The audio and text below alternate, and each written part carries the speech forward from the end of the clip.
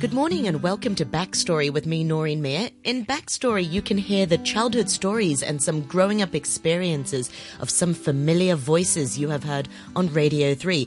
Well, joining us for this week's program is renowned writer, social and political commentator, and possibly one of the few guests who can talk about any topic we throw at him. Let's welcome to the program, Chip Cho. Thanks for joining us, Chip. Hello, good morning. Thank you. Yeah, so let's rewind a few years and get back to your childhood. You're a Hong Kong boy through and through. You were born and raised here. Were your parents also from Hong Kong, or how did they end up in Hong Kong? Well, my parents, like most in their generation, fled from China to Hong Kong in late 1949, right? My father was born and brought up in the city of Nanking. And in the year of 1949, he was just about to get into a local university in that city. And on the very opening day, right, Nanking had just been occupied by the Communist Army. And on the opening day, he was summoned to an assembly hall. And on the stage came up a very low-ranking Communist Party official who wore a sort of a shabby Maoist suit or something. He stood in front of a microphone, cleared his throat, deliberately making some rather undesirable noise, and then in front of a few hundred of new university or college students, he spitted out, right, a huge mass of spittle. And then he told all those young boys and girls there, "You remember, from now on, I am your master." And my father was sort of shocked. He went home, and his father, that means my grandfather, asked him, "What did they teach you today?" It was the first day. You know, I feel rather curious to know. Now we live in a new era of idealism. And my father told him what he saw. And my grandfather was, he went pale. He said, "Stop going to that college anymore. I want you to pack up and go to Hong Kong. I've got a cousin there who is now married to a very rich textile businessman who have just fled there from Shanghai. Now, I'm going to write you a letter. You bring a suitcase with you, a few clothes, and you go there immediately." That's how my father came to Hong Kong. Okay. What about your mother? Well, my mother, she fled from Hangzhou, a nearby city. I think she was the eldest sister of a family of 8. And her exodus or her immigration into Hong Kong was not that dramatically exciting. She was simply being the elder sister, and she had to look after the brothers and sisters. And so she came to Hong Kong thinking that it was a British colony. She would get better pay so that she would just send some money back. Right? She didn't mention a lot, why she came. But I think like millions of them or tens of thousands of them, she just came. Let's talk about, you come from a family of writers, Chip. I read somewhere that your father was a vice chief for Tai Kung Pao, and your mother was also an editor there as well. My father was the editor of the World News section, right? And then later he was given the post of deputy editor, right? And there was how far he could go. In order to be an editor, you had to be a member of the Communist Party. And he wasn't. He has never been. And he would not be deemed as well qualified because he learned Japanese. Because he, he learned Japanese in the 60s by himself.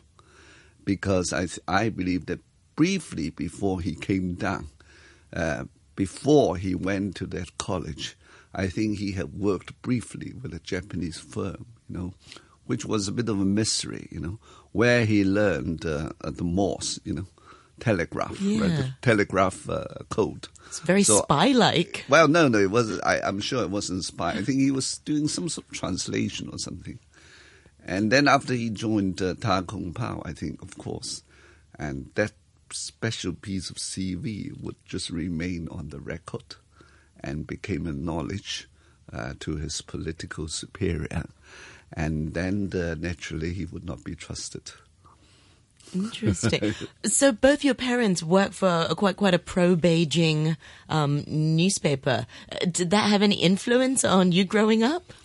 Well, during the 1950s, being pro-Beijing was a romantic thing. I think a whole generation of the intellectuals, especially from Shanghai, it was just like Cambridge students in the 1930s, who had rather romantic illusion about Stalin's Soviet Union, right? They were so gullible, right? And then they came down in the 1950s. Yes, big things had already begun to happen there. Intellectuals were being reformed, some being persecuted, but most intellectuals in Hong Kong would still give Chairman Mao a chance, or as they say, some more time for him to experiment, right? And of course there were other intellectuals who were Chiang Kai-shek's followers and believers. So in Hong Kong it was a very bipolar community, culturally and politically. And of course I was influenced. They came back every morning at about 4 o'clock with a fresh version of the Ta Kung Pao newspaper. And then I opened the newspaper. I was rather curious because on the front page, there were always good news, right?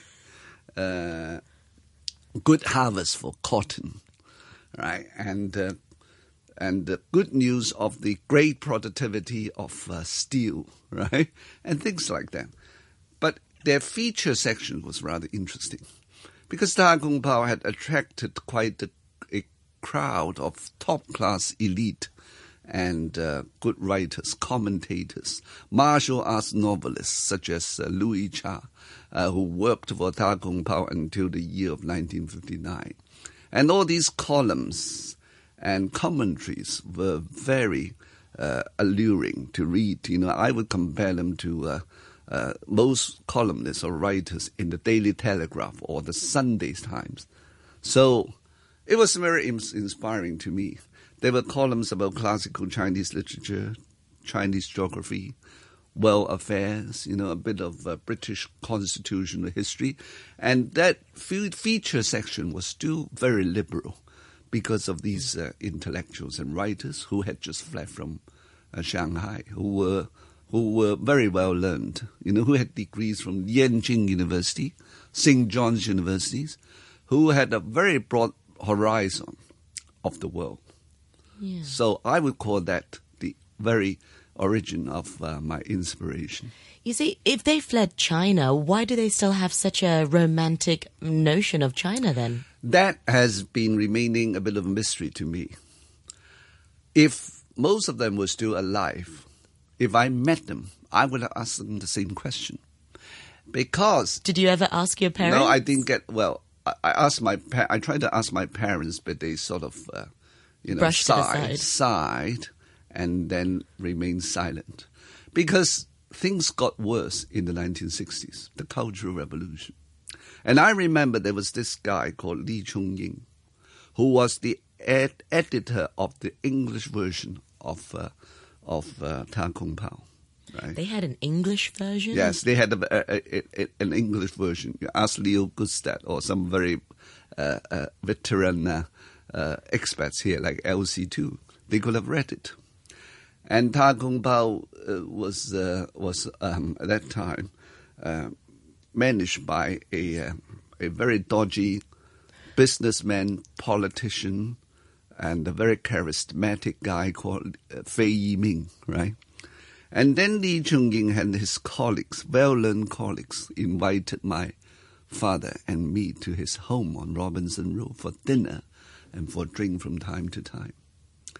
And they were talking about, well, the latest cinematic version of Hamlet. They were talking about ballroom dancing, waltz, the classical music of Mozart, Tang poetry. Wow. Peking opera. And I was really impressed. They were all persons of extreme erudition. And as a kid, I thought these people have very good taste. And how come during the day they went to the newspaper office to work? And when they were given news pictures like Jiang Qing's Red Guards, the kind of revolutionary Peking opera as produced by Jiang Qing and Mao Zedong, and the ransack and the demolition of all the old temples or the Confucius birthplace or that sort of things, would they have endorsed it? Would they have endorsed things like the Cultural Revolution, which was a violent campaign destroying every aesthetic and cultural value they loved and they embraced during their private time, And that has been a bit of a mystery to me. I mean, honestly, I'm dying to ask any one of them, had they still been alive today, did they really believe in what they were doing? Right? Yeah. But I suppose, yes, I think they did. But they were torn apart. Because I remember in 1972, my father gave me a film ticket. I remember. That was the President Cinema in Wenchai. He said, look, Chip, I want you to go to watch this movie by yourself. It is 7:30 this evening. And the film was Dr. Zhivago, right? He said, look, I want you to watch it by yourself, quietly, and think about it, right? Wow. So I did. And then I came back, and my father asked me, what do you think about it? I said, it was a good film. It was rather a British version of viewpoints to communism, to tyranny, dictatorship. And I asked my father, why did you ask me to go to see that film? You had never bought any ticket and asked me to go to a specific film. You had been taking me to Disney cartoons, right? Westerns, right? Yes, Ben-Hur and all that sort of things. And he said, yeah, well, I want you to think about it. So at that moment, I felt a sort of unspoken sadness, I felt that, yes, that was a subtle message that he felt he had been betrayed by his idealism, by what he believed in, together with his colleagues, right? Because I think, yes, later I heard Li Chongying and other Ta Kung Pao people talking about this David Lean and his films, Lawrence of Arabia and Dr. Zhivago, thinking that these were classics, right? And at the same time, their colleagues, Li Chongying came from Yenching University, and his former classmates were historians, poets, his own brother, a great painter. They were all beaten up by the Red Guards, persecuted, some of them killed and executed. So I thought, with hindsight, they must have been torn apart by this kind of, radical doctrine they once believed in. They joined the wrong. They were on the wrong side of the history, to borrow a famous quote by President Clinton. Yeah, wow. That's a really deep childhood story. And then your father wanted you to sit and watch that film by yourself, yes. Chip. Maybe sometimes he couldn't express those words himself and he needed that film to give you that message. So let's talk about, you brought along a song with you. You brought along the Beatles, a song by them called Yesterday. Shall we talk a little bit more about it? What is it? Why is it significant to you then? Because the Beatles came to Hong Kong in 1966, and they staged a live performance in a theater I think, on Nathan Road in TSD. Uncle Ray of Hong Kong Radio interviewed the Beatles, and their arrival, caused a bit of a sensation. Hong Kong girls went mad receiving their icons, just like Paul McCartney and John Lennon as they descended from the plane. It was just like the second coming. And it was reported by Ta Kung Pao at that time. I remember it was allowed to report because there was before the Cultural Revolution. And then I just read that news story, and I felt so curious, what kind of pop music band it was, why it was so, why it caused such a social sensation. And then soon later, something similar happened in China, across the nation. Chairman Mao's, deification, Chairman Mao's Cultural Revolution. So the two incidents happened almost at the same time. And yesterday, I think the song, right, brought me back to that turbulent chapter of my own history. Right, well, let's have a listen to the song then.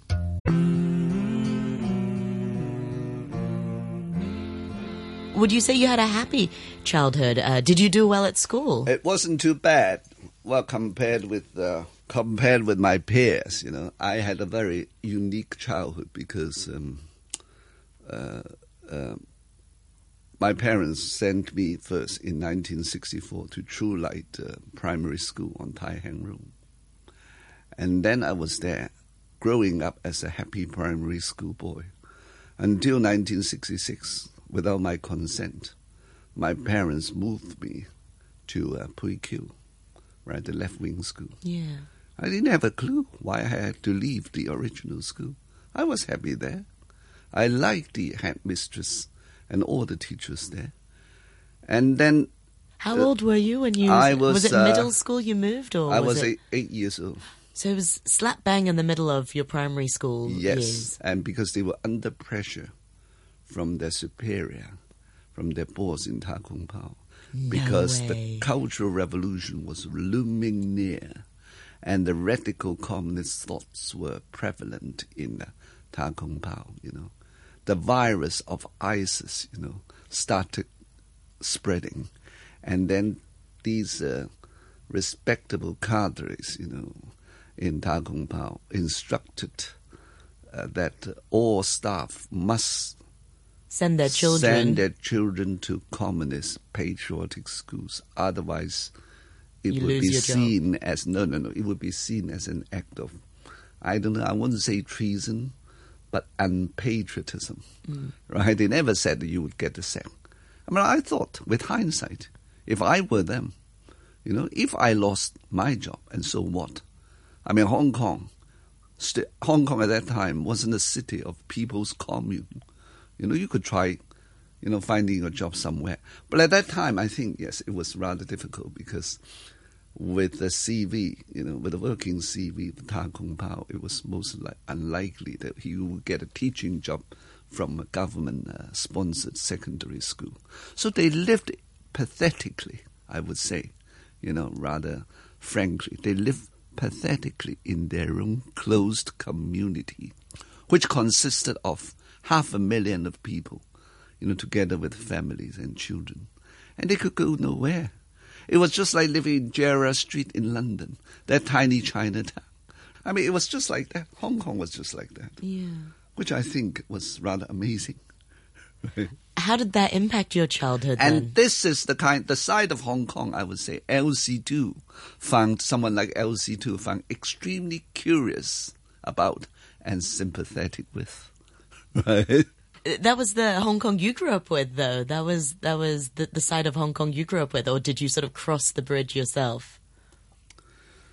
Well, I remember when, in 1970, my mother took me to Canton, as it was called, and Guangzhou, as is known today, to visit her cousins.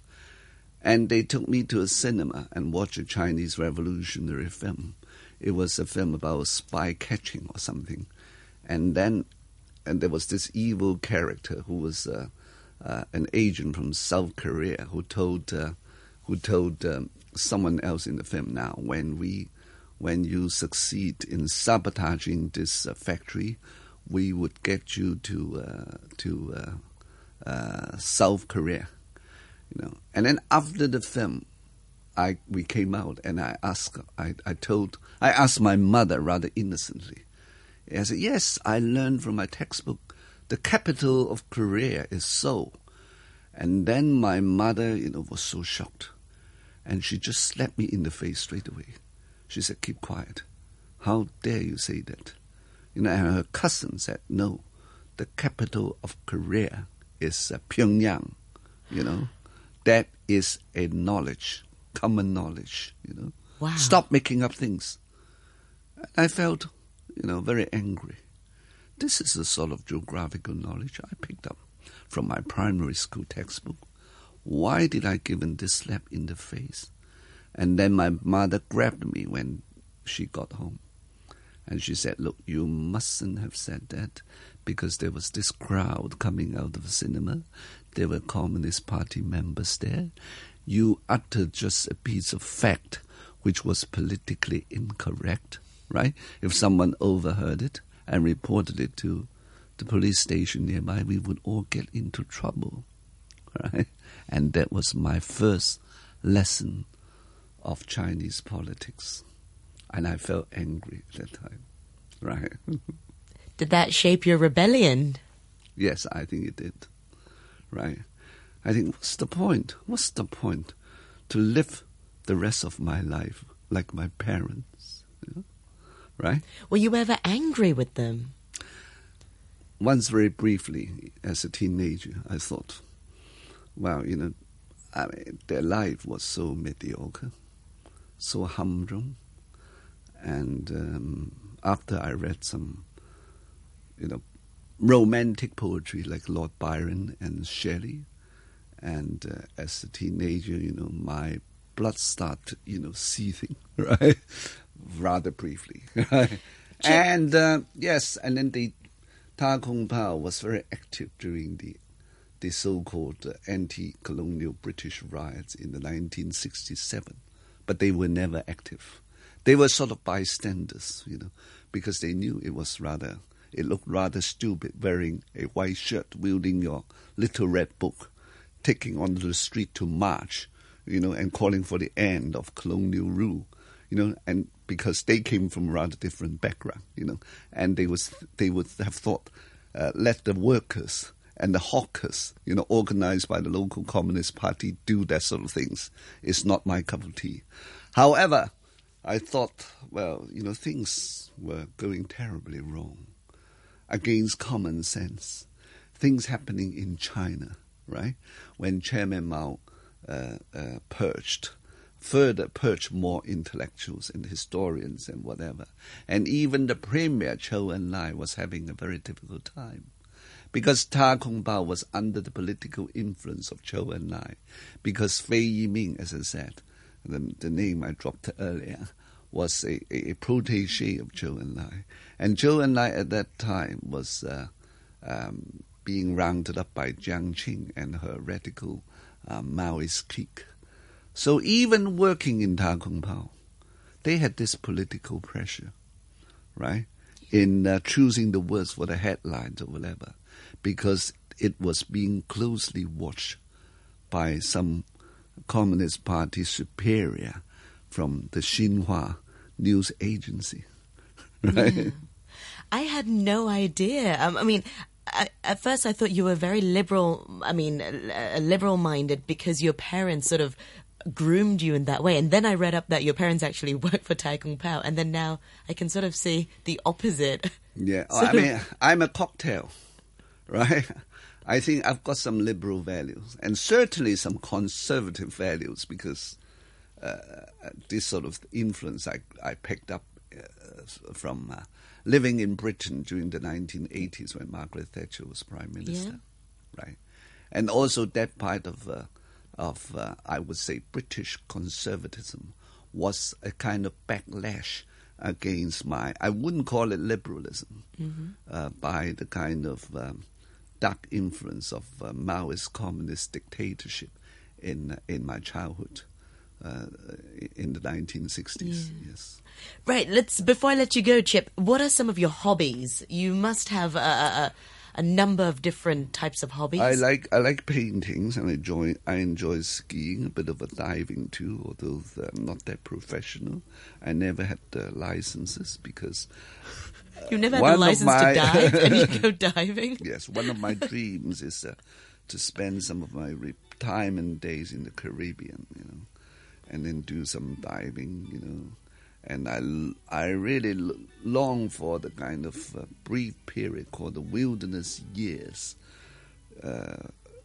of Winston Churchill, a 10 years break for me to be a backpacker or lone traveler, putting myself on exile in a quiet corner in the world, South Africa, whatever, to do a bit of painting and a bit of reading, and perhaps have enough time to do a PhD dissertation on the East and West. This is my dream, right? Yeah, wow, that's a very cultured sort of dream. Are you thinking of a 5-year plan starting in a few years' time? Yes, there are plans. I'm sort of drafting, right, for my post-60 life, right? And now, medical science just prolong human life so dramatically. So I believe that we have a good future. Right?